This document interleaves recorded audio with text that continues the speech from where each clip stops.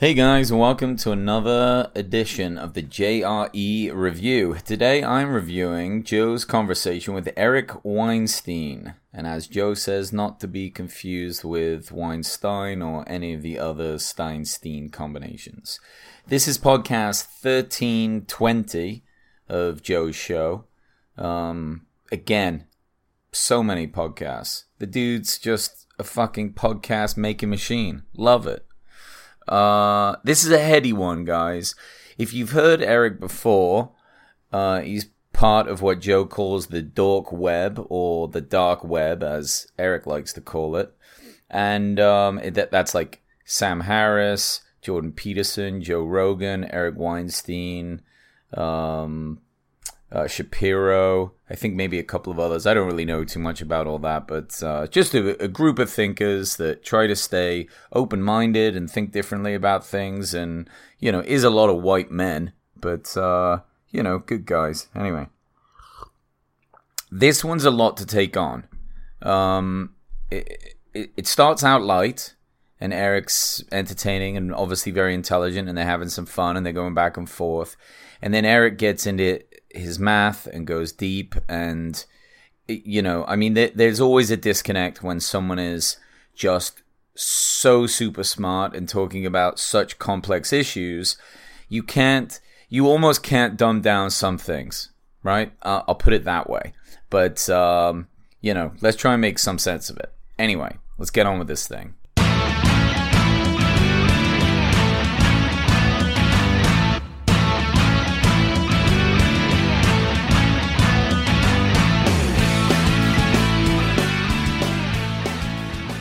All right. They start off talking about something interesting. Eric says that the way that he's thinking, it's almost like less sexual thoughts as a man. And when you turn 40, you know, or around there, your testosterone starts to drop significantly. I mean, it's really dropping after you're 18, but it's much slower. And, you know, I remember what it was like all through my 20s, early 30s, and definitely teenage years. I mean, sex is like 80% of what you're thinking about. You're obsessed. This is why YouPorn is like the most popular fucking website in the world. It just obsesses all of your thoughts. And he's talking, I mean, he's in his 50s now, that it's, you know, that's slowed down. His testosterone is slowed down, and it like almost frees up some of his thinking.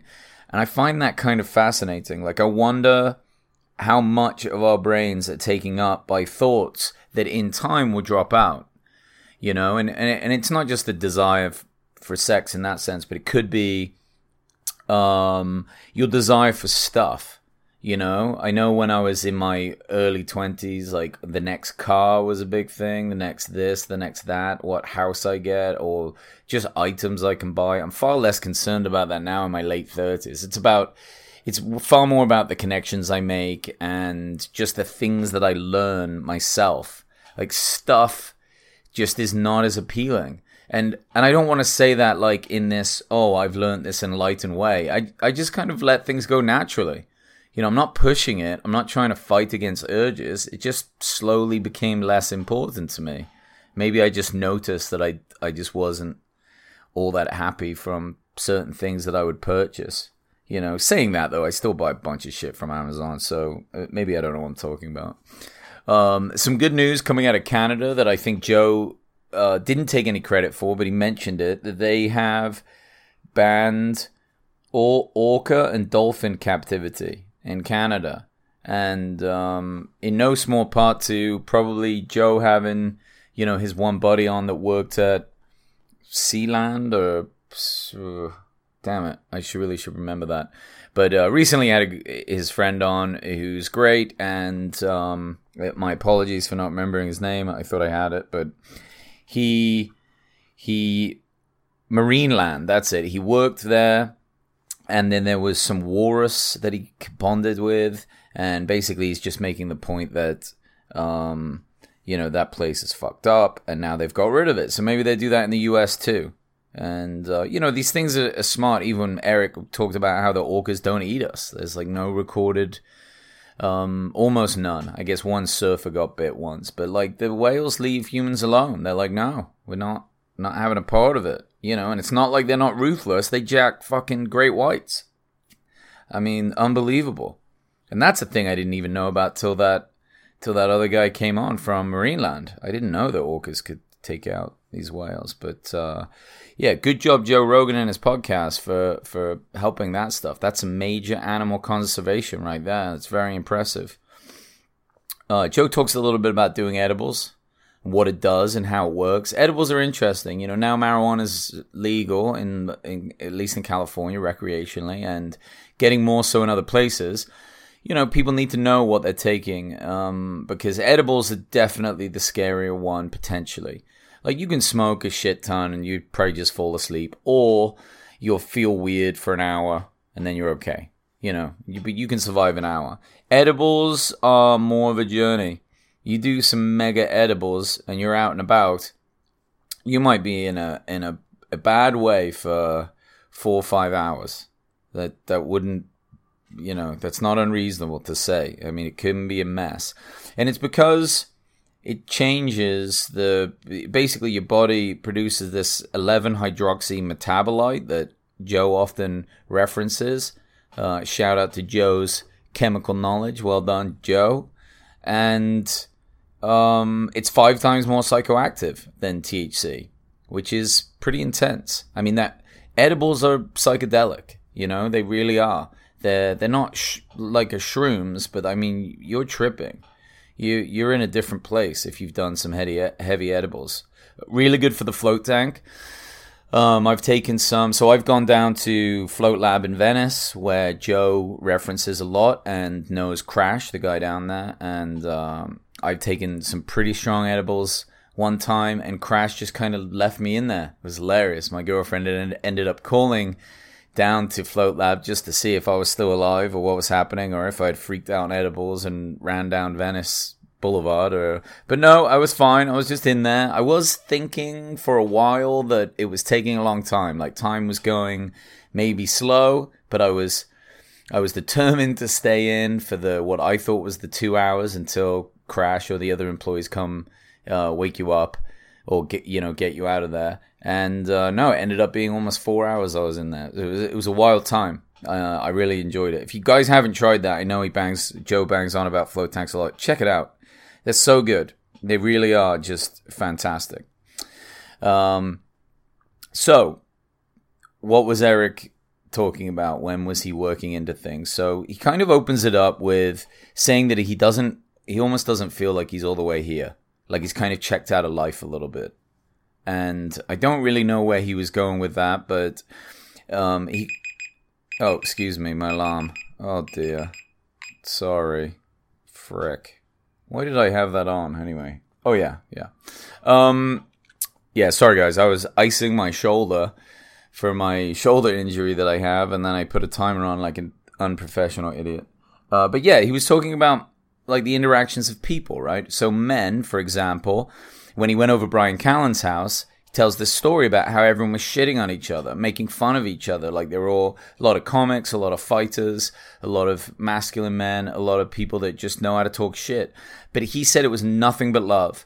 And, you know, none of us like to be picked on, and it is difficult to deal with. And when we're a teenager and growing up especially, it's very hard. And then some adults get into adulthood, and there's no real kind of like hazing.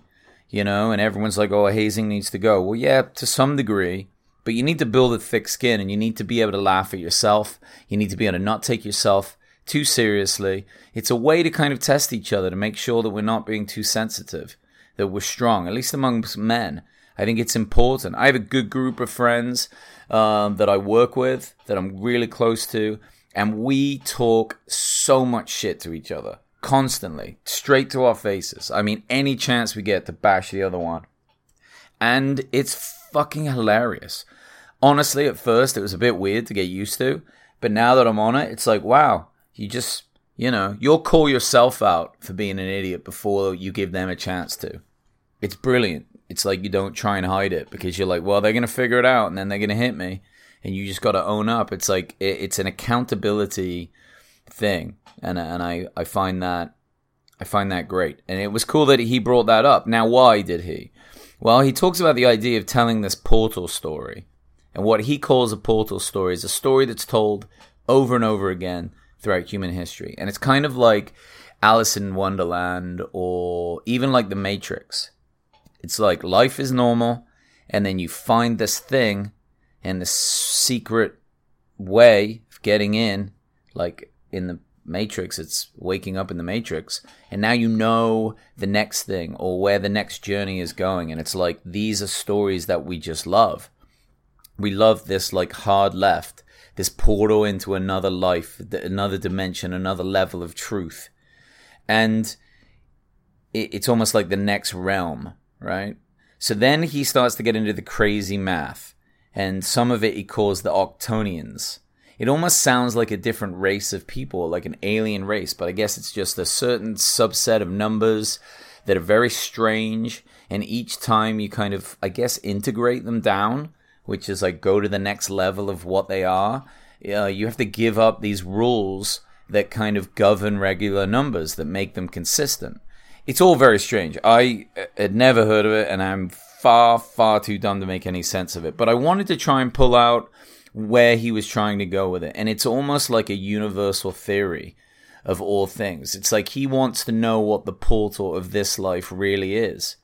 Like, what happens if we go beyond Einstein's theory of relativity and the E equals MC squared and get something that's almost more encompassing, which Einstein was working on, like the theory of everything, I think he called it, or the complete theory of everything, towards the end of his life, which he never really got to. And for a few reasons, like Einstein didn't really like the idea of quantum mechanics. He said that it sounded too random and that God doesn't play dice, and so there was some rejection of the more modern physics that he didn't encompass. And but I also think accidentally he discovered either dark matter or dark energy, though that wasn't really given to him till after his life. But there was just some part of this constant that he used in some of his equations that just happened to lead to this information, which is fascinating. So if you're a mathematician out there, don't throw any of your math out. Some of it might come back even if it looks like junk. Who the fuck am I to give mathematicians advice? I don't know. Sorry, I apologize. He talked a little bit about how IQ tests aren't really a measure of intelligence. And I'd have to agree with that. It's just like you get good at taking tests, or you can practice it.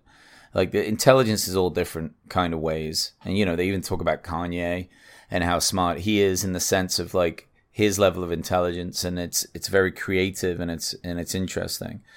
But yeah, so what Eric is trying to say is he wants to save the world, right? He's not a big fan of Trump. You'll hear that. He's worried about that, and says things are coming apart that like stabilize our societies. I don't know if he's being a bit doomsday with this, but he's a little concerned.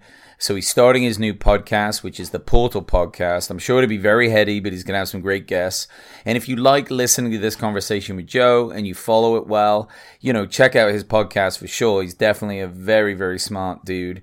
And he gives a shout out to Joe at the end, just saying that he loves Joe for empowering people.